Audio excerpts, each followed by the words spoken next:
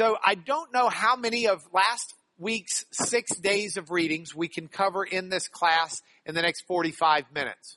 But we're going to cover a few of them at least, and the rest, they're all in your handout so that you can see it and make sense. To get in the flow of this, I think it's helpful for us not to start with the passage in John that you started with this week, but just to go over the quick passages of John that got us up there. So we started with the theme from creation. In John 1, chapter 1, verse 1, in the beginning was the Word, and the Word was with God, and the Word was God. He, the Word, was in the beginning with God. All things were made through Him, and without Him was not anything made that was made. Then we moved last week and talked about the theme of life and light as John continues in verse 4. In Him was life, and the life was the light of men. The light shines in the darkness, and the darkness has not overcome it. Then we proceeded with the John the Baptist part of verse 6. There was a man sent from God whose name was John. He came as a witness to bear witness about the light, that all might believe through him. He was not the light, but he came to bear witness about the light. And that was our reading last week and what we covered in class. New material starts right now. So this week we started with John 1:9. The true light enlightens. And 1:9 says, the true light, which gives light to everyone, was coming into the world. Now, what I really wanted our context to tell us is some of what the light meant to the readers in John's day. What did light mean to John? We can all do the visual image of you're in a dark room, you turn on a light, light beats dark. And we can all understand the ideas that we had last week, that the Word who became light is prophesied in the Psalms, that the Word is a lamp to our feet and a light to our path.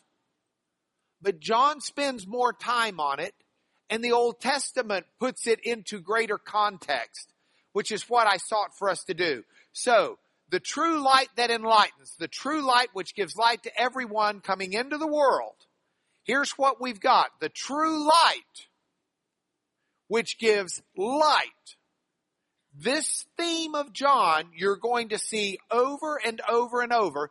And that true light, that light was coming into the world. So let's take that and use that as the backbone to try to understand not only the image John gives, but the image that's drawn contextually from the flow of Scripture in the Old Testament. So, you got the world. If the light's coming into the world, what we've got to understand is first there was darkness. Not in the creation account. The creation account was good. But in Genesis chapter 2 and in Genesis chapter 3, Dr. Fleming referenced them and quoted Genesis 3:15 this morning. In Genesis 3, by the way, that's kind of cool. If you're reading along with this plan, you're reading along with a plan that your pastor's reading in his quiet time each day.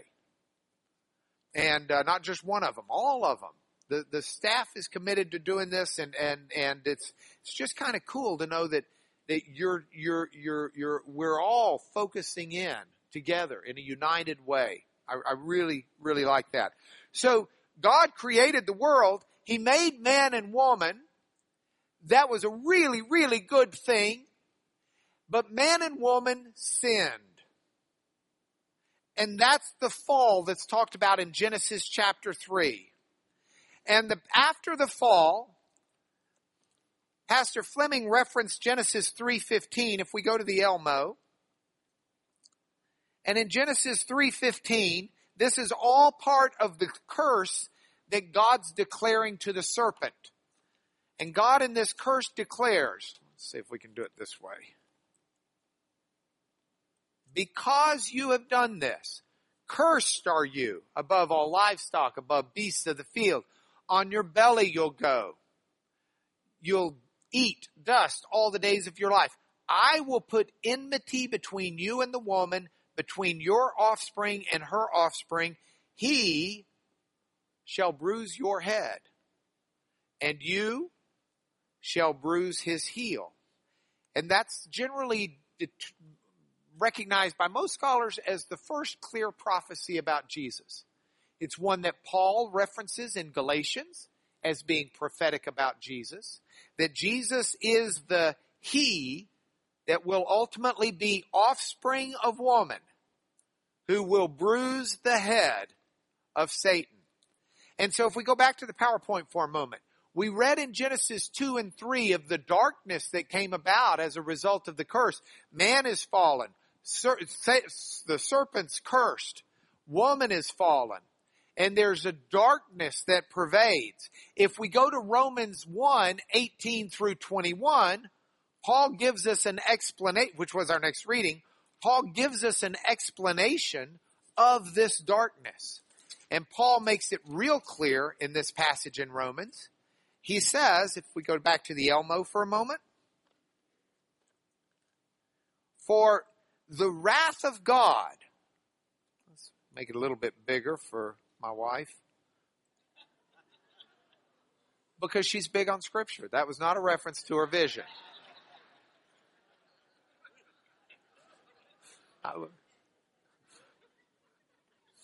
For the wrath of God is revealed from heaven against all ungodliness, all unrighteousness of men.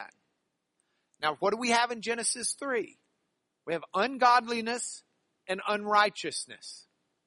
The wrath of God is revealed from heaven against all ungodliness and unrighteousness of men who by their unrighteousness suppress the truth. What can be known about God is plain to them. God's shown it to him. His invisible attributes, his eternal power, his divine nature, they've been clearly perceived ever since the creation. In the things that have been made, people are without excuse. Although they knew God, they did not honor him as God. They did not give thanks to him, but they became futile in their thinking, and their foolish hearts were darkened. Their foolish hearts were darkened. Now, that is the Old Testament image. And I want you to hang on to that phrase as we work through these other passages. Their foolish hearts were darkened by their unrighteousness and their ungodliness. I want to tell you something I learned in my life. Even as a saved believer, ungodliness and unrighteousness will still darken your heart and your thinking. That's just the way it is. Sticking your hand in the fire will burn you. That's not because God's not merciful. That's not because God can't trump fire. It's the way it is. Ungodliness and unrighteousness will darken your hearts and your thinking.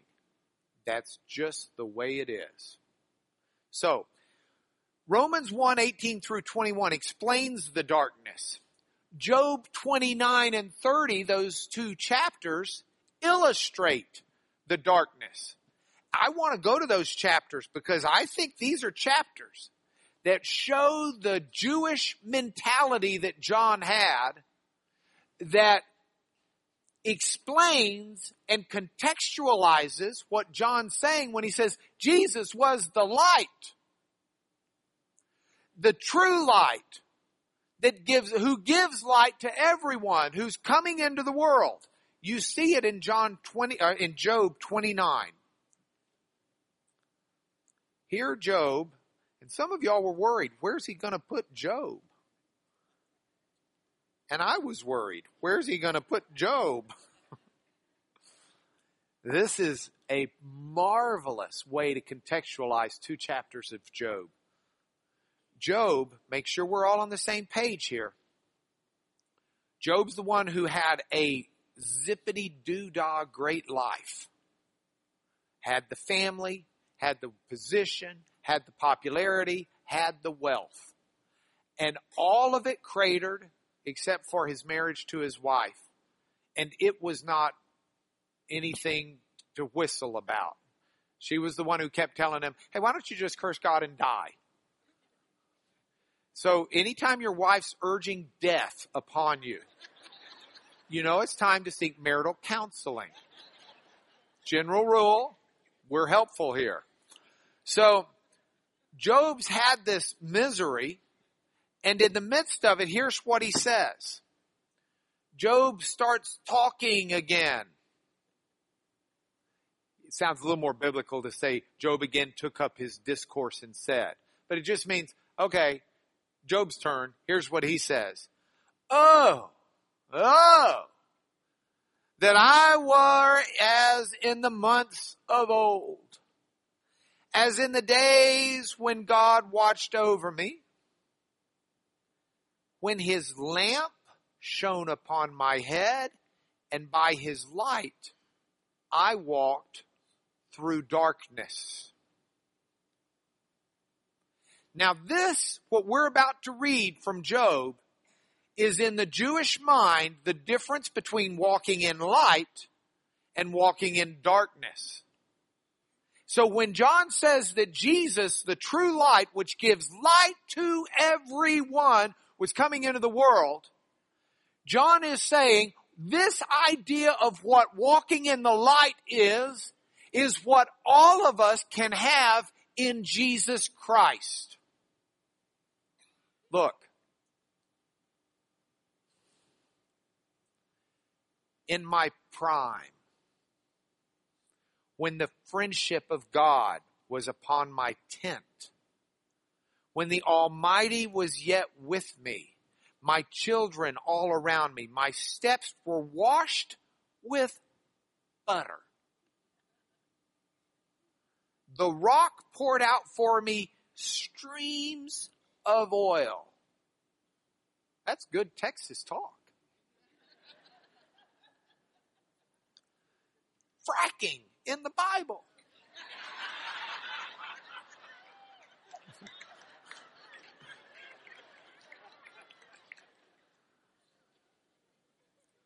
This is what it's like to have light. It's to be an intimate fellowship with the Almighty. It's your family to be wonderful and marvelous. It's your life to be prosperous. It's to be go out to the gate of the city where you have your seat in the square, where young men see you and withdrew. The aged rose and stood. Young men would get up. Here, this is your seat.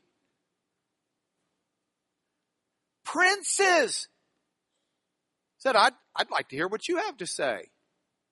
As opposed to talking themselves. We'll skip down to verse 14 in the interest of time. I put on righteousness. It clothed me. My justice was like a robe and a turban. I was eyes to the blind, feet to the lame, father to the needy. When I was in the light, I was in a position of everything being marvelous with the Almighty, and I was able to take those blessings and be a blessing to other people. That's what it's like to be in the light.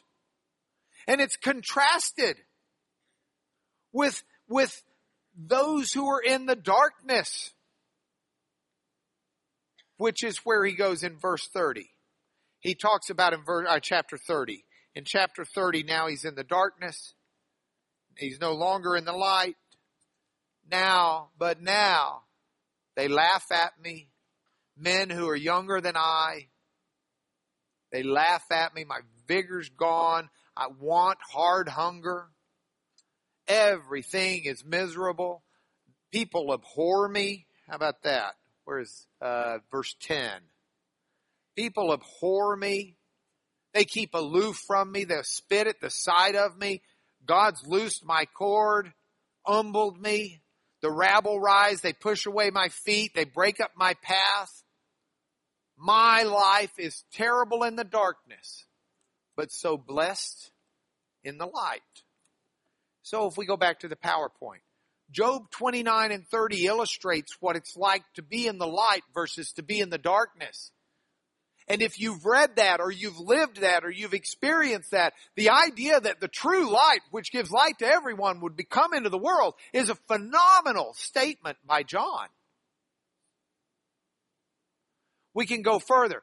Isaiah 2, the first 5 verses, Isaiah 42, verses 5 through 17, they promise that the light's going to come.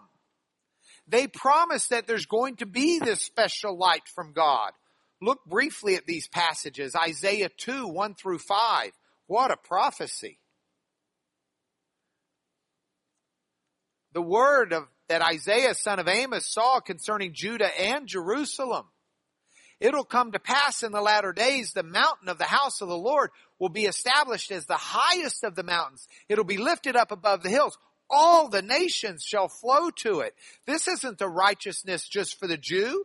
This is a righteousness for everyone. What Isaiah is prophesying is a prophecy for all people of the world. Many peoples will come and say, "Come, let us go up to the mountain of the Lord, to the house of the God of Jacob, that he may teach us his ways, that we may walk in his paths. For out of Zion shall go the law, the word of the Lord." John knows these prophecies. He's memorized these prophecies when he calls Jesus the Word. He knows the prophecy from Isaiah about the word of the Lord that'll go out from Jerusalem, that'll judge between the nations, where people will beat their swords into plowshares, their spears into pruning hooks. There will come a day when the peace of Jesus exists, when nation shall not lift up sword against nation. They will not learn war anymore. O house of Jacob, come, let us walk in the light of the Lord. The word is the light. From Isaiah 42. We read similar, well, that was Isaiah 2, but you read similarly in Isaiah 42. Our reading from Isaiah 42 starts with verse 5. Here's what God says in Isaiah 42, 5. Thus says God the Lord, who created the heavens and stretched them out. This is something that's echoing in John's mind. We're a week from John saying in the beginning and echoing creation. But it's just 7 verses earlier in the book.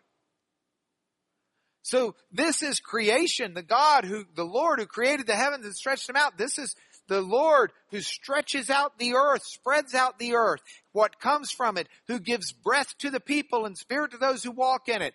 Thus saith the Lord, Creator God, the Word. I am the Lord. I have called you in righteousness. I will take you by the hand and keep you. I will give you as a covenant for the people, a light for the nations, to open the eyes that are blind. What Job did when he was the light, eyes for the blind. To bring the prisoners from the dungeon, from those prisoners who sit in darkness.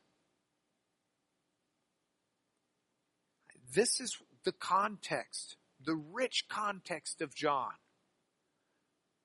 So in Isaiah 2 and Isaiah 42, if we go back to the PowerPoint, God promises the light, explains the light's going to do the very things that Jesus did, and to finish it all off with a bow, we add Proverbs 4:18, which just is a 1-verse rendition contrasting life in lightness, life in the light versus light in darkness. The path of the righteous is like the light of dawn, which shines brighter and brighter until full day. The way of the wicked is like deep darkness. They don't even know what's tripping them up.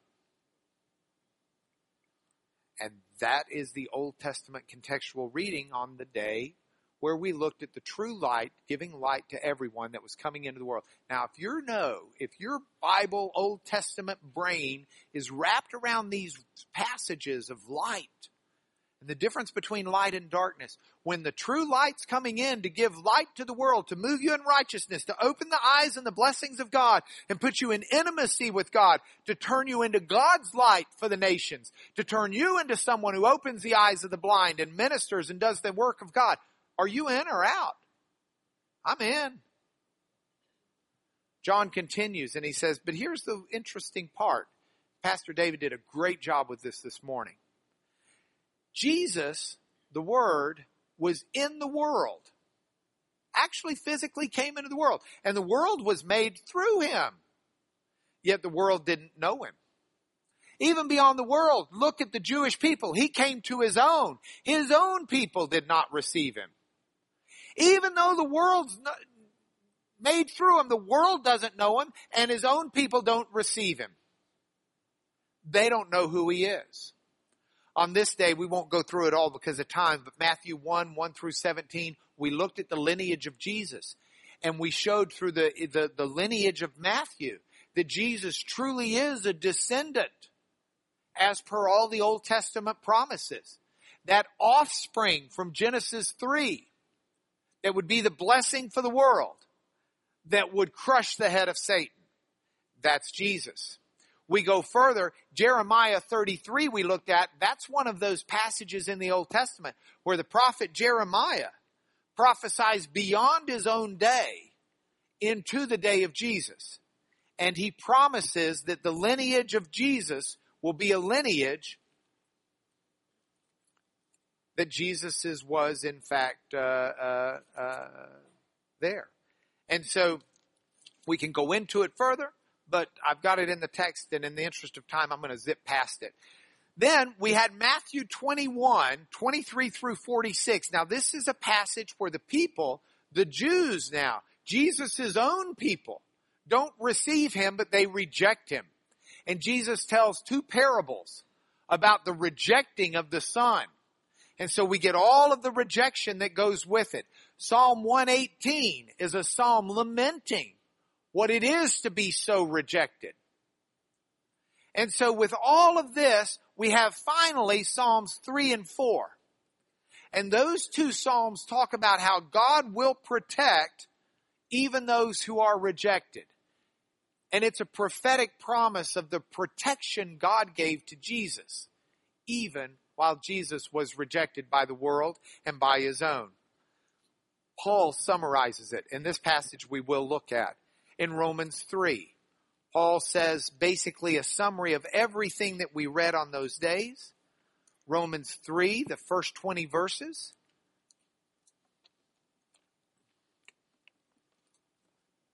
Paul begins, if we go to the Elmo.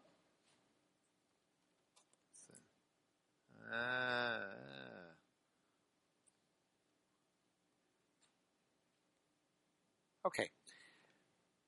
So, Paul's asking this question in Romans. He's been talking about how Jews are just like Gentiles condemned before God.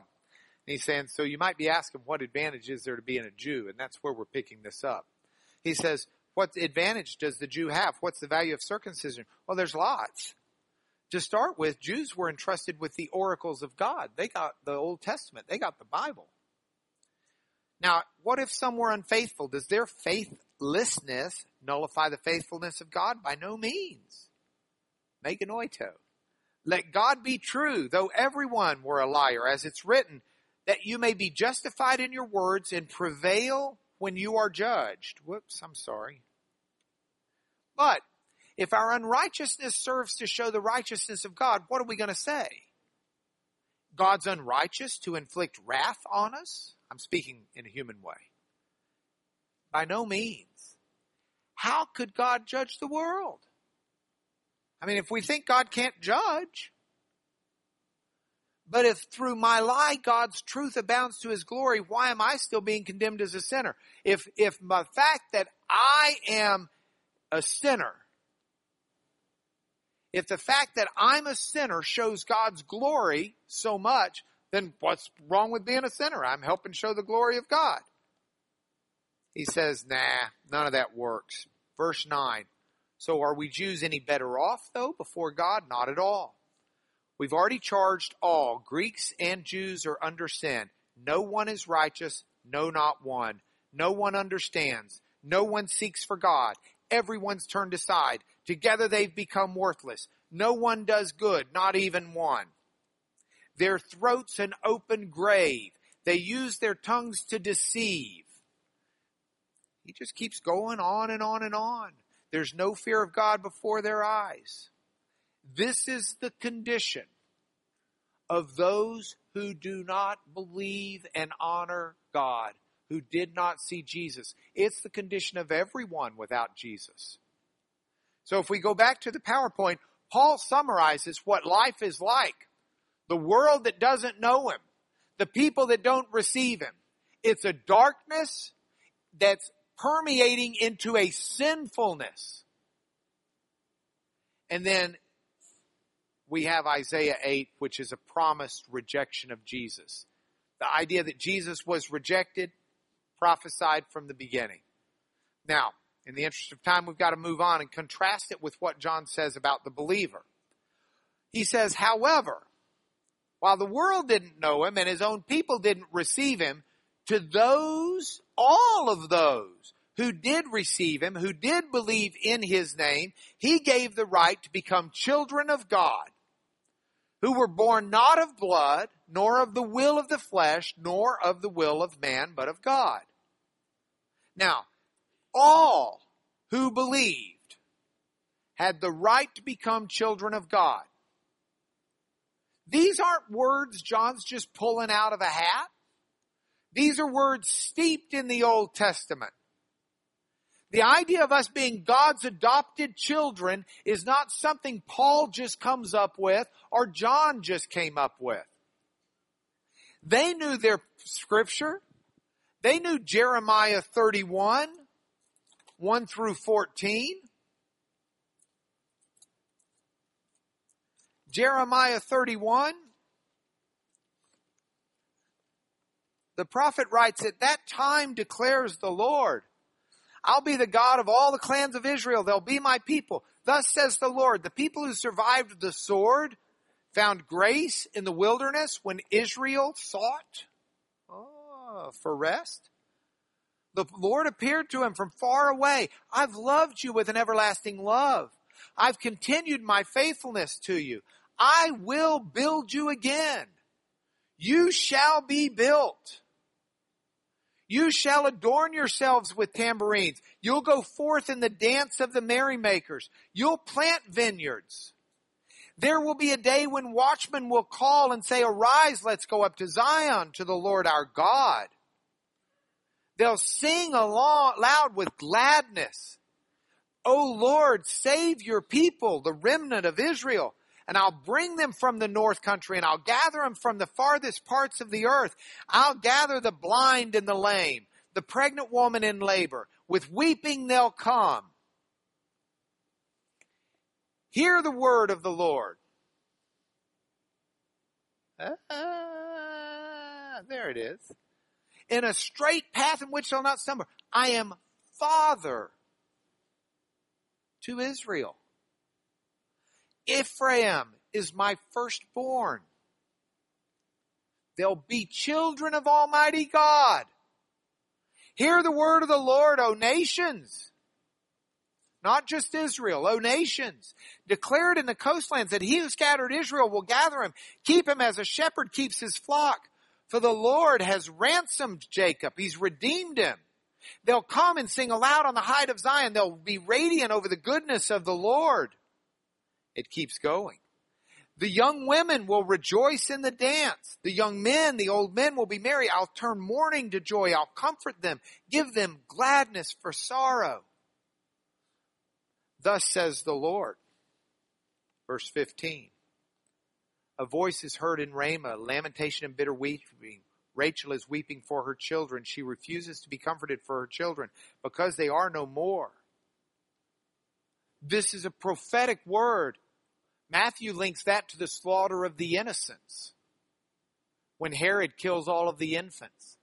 Because Jeremiah was recognized by the apostles in the early church, Jeremiah 33 is prophetic about the time of Jesus, where God calls his people together. He speaks of his children. We go further. In Matthew 2, in Micah 5, in Jeremiah 31, we read the entire saga. Matthew 2 talks about Jesus coming, talks about the slaughter of the innocents, but talks about it as God bringing his his kingdom to the people, to the world.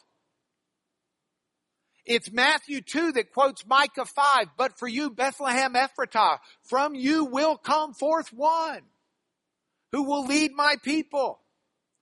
Jeremiah 31 references and goes further and continues to talk about the weeping because the children are no more. But the Lord says, if you go back to it, continuing from there, yes, there'll be a slaughter of the innocents. But keep your voice from weeping, keep your eyes from tears, because there's a reward coming. They'll come back from the land. There's hope for your future. Your children will come back. I heard Ephraim grieving, you've disciplined me, and I was disciplined. But even though disciplined, God taught and brought him back. Look at this. Is Ephraim my dear son? Is he my darling child? As often as I speak against him, I still remember him. He calls Israel a faithless daughter. A faithless daughter. Jesus, John says, is the solution to the saga. It is through Jesus that we have the right to be children of God. It is through Jesus that this happens. So this is the saga. PowerPoint, please. You read the same thing in Luke chapter 2, which links it back to Leviticus 12. In Luke chapter 2, Jesus is being presented at the temple, and one who's been waiting beholds the Lamb of God. By the way, that's an interesting passage. I put in the Leviticus 12 because it talks about how you, when you present your newborn to the Lord, your firstborn, you present an offering. And there are two sets of offerings. Offerings for the rich parents and offerings for the not so rich parents. Jesus was born into a not so rich family. They had the poorer offering. Because Jesus wasn't about coming into this world for Jesus' wealth. Jesus set his wealth aside to come into this world. He became impoverished so that we could become children of God. And that's the beauty of the context behind that day. Now, then we get to John 1:14. And here in the flow of it is what Pastor David spent some good time this morning. The Word became flesh and dwelt among us. The Word became flesh and dwelt among us. Matthew 1:18 through 25 has the incarnation story. You know that story. We just finished it with Christmas. But look at the Isaiah 7 passage. Isaiah 7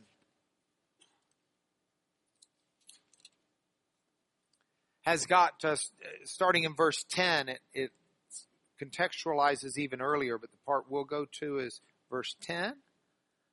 Again, the Lord spoke to Ahaz. Ask a sign of the Lord your God. Let it be as deep as Sheol or as high as the heavens. Ahaz says, I'm not going to ask. I'm not going to put the Lord to the test. Ahaz was a king. These verses could so honeycomb.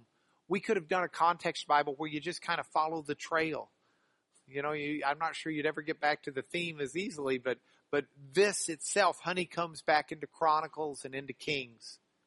And Ahaz says, I'm not going to ask. I won't put the Lord to the test.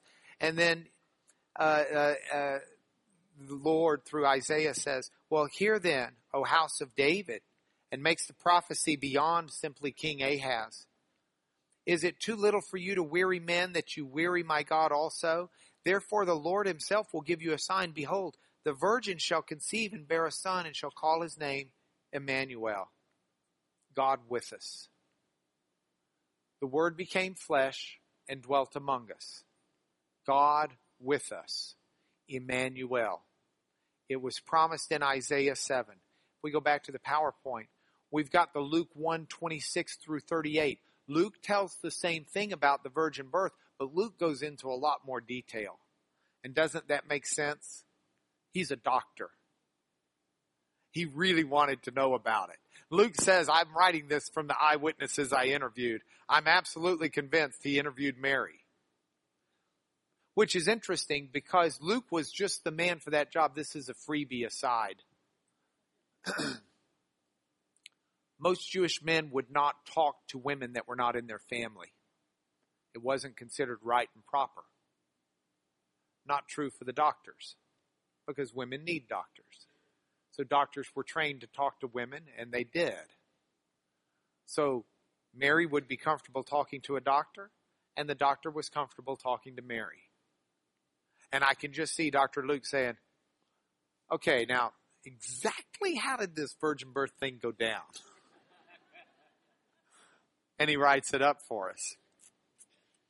We have the Proverbs 8, 22 through 36 passage. In Proverbs 8, wisdom, chokhmah in the Hebrew, chokhmah, this idea of wisdom is personified. We get Ellen up here to remind us in our English class that personification means you take something that's not a person and you treat it like a person. And so this idea of wisdom is treated like a person because wisdom is inherent in who Jesus is and who Jesus was. So we find the personification of wisdom in Proverbs 8, 22 through 36. We can read in Job 19 something prophetic in the same way. We can read in Jeremiah 10, 1 through 16. We can read in 1 John 1 through 4. 1 John 1, 1 through 4. John writing to yet another set. See, there were some people by the end of John's life. They grow into the Gnostic movement. They were actually Gnostics at the time. And Gnostic is a word that we all know, but maybe we don't remember all the time what it means, so it helps to remember. It comes from the Greek word gnosis, which means to know. The Gnostics thought they knew things nobody else was smart enough to know. There were ordinary Christians, but the Gnostics thought they were like super elite spiritual Christians. They had secret knowledge. They knew things that us poor slovenly people just didn't understand because we weren't so smart. One of the things they claimed to have known was that everything that's physical is still evil and bad. So there's no way Jesus Christ could become a physical man. That would mean something good became something evil. Pastor David talked about it this morning. He said, I don't understand it. I don't understand how my iPhone works, but I use it. They didn't understand it, but they weren't in a position to take the faith position that Pastor David does, that we do. So instead, they tried to make sense of it. And the way the Gnostics tried to make sense of it was by saying that Jesus was the man. Christ was the divine God. That at the baptism of Jesus, one set of Gnostics followed, Christ came down and inhabited, possessed, if you will, dwelt within the man Jesus. There was a set of Gnostics who said when Jesus is in Gethsemane, Christ left. That when the crucifixion was happening, Christ was on another hill watching it. Because you can't kill God. These Gnostics said that when Jesus was resurrected, he wasn't fully resurrected. It wasn't a physical resurrection. It was an apparition. There was a set of Gnostics who said, that's one branch. There was another branch of Gnostics that didn't say Jesus was the man and Christ was the divine who came down and then left. This set of Gnostics says, oh, no. Jesus Christ was God divine and he looked like a man, but he was an apparition. And when he walked on the sands of the seashore, he did not leave footprints, which would have taken away like 30% of the sales of the Footprints story at the local Christian bookstore. This is what, and so John writes his epistle to combat that. But that's why John in his epistle says, echoing what he's already written in his gospel. John 1, 1 through 4. It's like his gospel in miniature. That which was from the beginning, which we've heard, which we've seen with our eyes, we've looked upon, we touched with our hands. Not an apparition. Touched with our hands concerning the Logos, word of life. The life was made manifest. We've seen it. We testified to it. We proclaim it. It was with the Father, was made manifest to us. That we've seen and heard, we proclaim to you, that you may have fellowship with us. And our fellowship's with the Father and His Son, Jesus Christ, all together. We're writing these things that our joy may be complete. So the Word becomes flesh. We've got 7 minutes left. So let's do the last day. The Word became flesh, PowerPoint please, and dwelt among us. Now I've added and tabernacled. The reason why is the word dwelt that John uses. The Greek word dwelt comes from a Greek word skeneo. I want to write skeneo down and just challenge you to, have y'all played Cranium? Okay, we played Cranium last night. It's an interesting game. It's like 30 games rolled into one.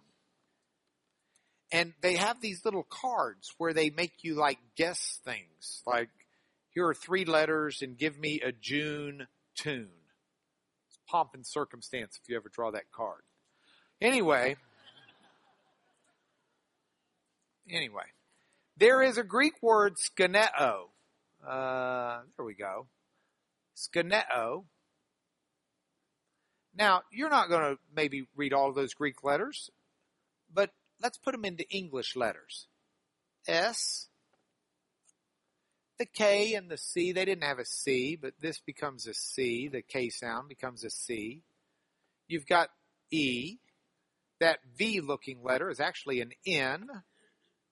That N-looking letter is a long E. And that O is just sort of a W is an O. It's something at the end. So now that I show you how skeneo can be written in English, what does it read? Scene. A scene. Skene. This, you're sitting there saying, well, what's the scene got to do with it? Well, that's what in plays, in Greek plays and stuff, they would erect the scene for the actors. And typically it was done, not on our flats today, though they had that, but they would use tents to do it. What this really is a tent. Skeneo means a tent. The way the word's being used here by John, Jesus came and He pitched His tent among us.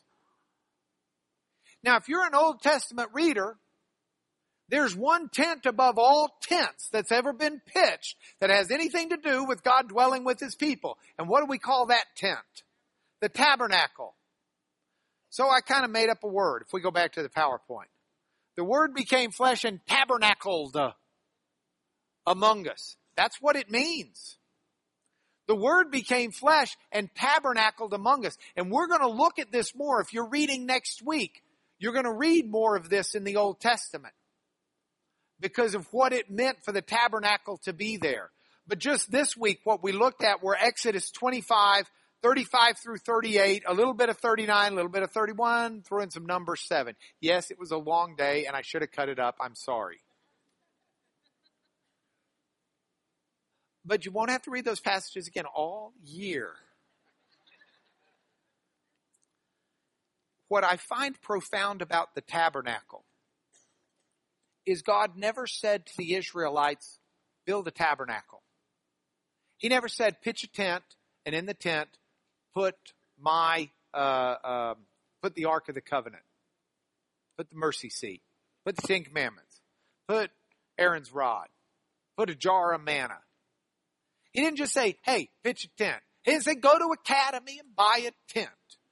He didn't say, some of you got a bunch of tents. Just take one of your tents and dedicate it to the Lord. No. He went in exquisite detail. He said, I want you to build a tent.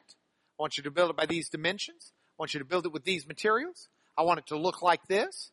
And I'm going to give special spiritual abilities to certain people to do what they need to do, because this is an important thing, and I want it focused just right, and I want it built exactly the way I want it built, because this stands for something. My glory is going to come down here. And my glory doesn't dwell in an ordinary tent that you just have for ordinary purposes that you gave to someone else. It's got to be built special, unique, singularly for me. One tent for me by these specifications, and nowhere else will it ever be adequate. And that's the tent you pitch, and my glory will descend on that tent. And when my glory gets up and moves, you take that tent up and you move it to where my glory goes. Because my glory is in that tent that's made by my instructions and my directions. John knows that. When John says the Word became flesh and tabernacled among us. Jesus didn't come here because Mary just happened to get hit by a cosmic ray that somehow started meiosis and mitosis in her womb. Jesus is in a very deliberate house built to God's specifications by spiritual gifts that enabled humankind to do something humankind could not otherwise do, because God was coming to dwell among men in that tent. And that's what Jesus was. So that's the point. We look then at Zechariah 2, at Psalm 84, at Psalm 43, all of those passages that talk about how marvelous it is to be in the dwelling of the Lord. My soul longs, yea, faints for the courts of the Lord. When may I go to be near the courts of the Lord? And that's the cry of our heart, to be near Jesus now. And Paul explained it in Philippians 2, 1 through 11. And Pastor David referenced this obliquely in his sermon today. Just as the way he talks Scripture so much without giving chapter and verse. But this is the passage where it spoke. Pastor David was talking about wrestling with his son and how he purposefully held back. Gracie's got a boxer that mauls her, but he does it with his mouth covering his teeth so that there's no pain. Paul says in Philippians chapter 2 that even though Jesus existed in the form of God, he did not regard equality with God a thing to be grasped, but he emptied himself. Jesus took on the humility and then humbled himself to humankind to the point of death, even death on a cross. That's what we have. That's what we read about in Luke. So those were our contextual readings this week that help put into framework that part of John. I want to pray with you, and then next week we'll read some more. Yes, thank the Lord. I mean, the Lord has got a massive deal. His word is just amazing. Lord, we pause and we do give you all credit, glory, praise, and thanks that we get to be a part of your kingdom, that we are your children, that we live in the light of Jesus, that it changes who we are, that your light, your word, infuses us with wisdom, with understanding. It clarifies our path. You clarify our path. May we walk in that light, Lord. And may others see a reflection of you as you shine through us. That is our prayer in the name of our Lord, our light, our Jesus, the tabernacle of God among men, who waits us in heaven. Amen.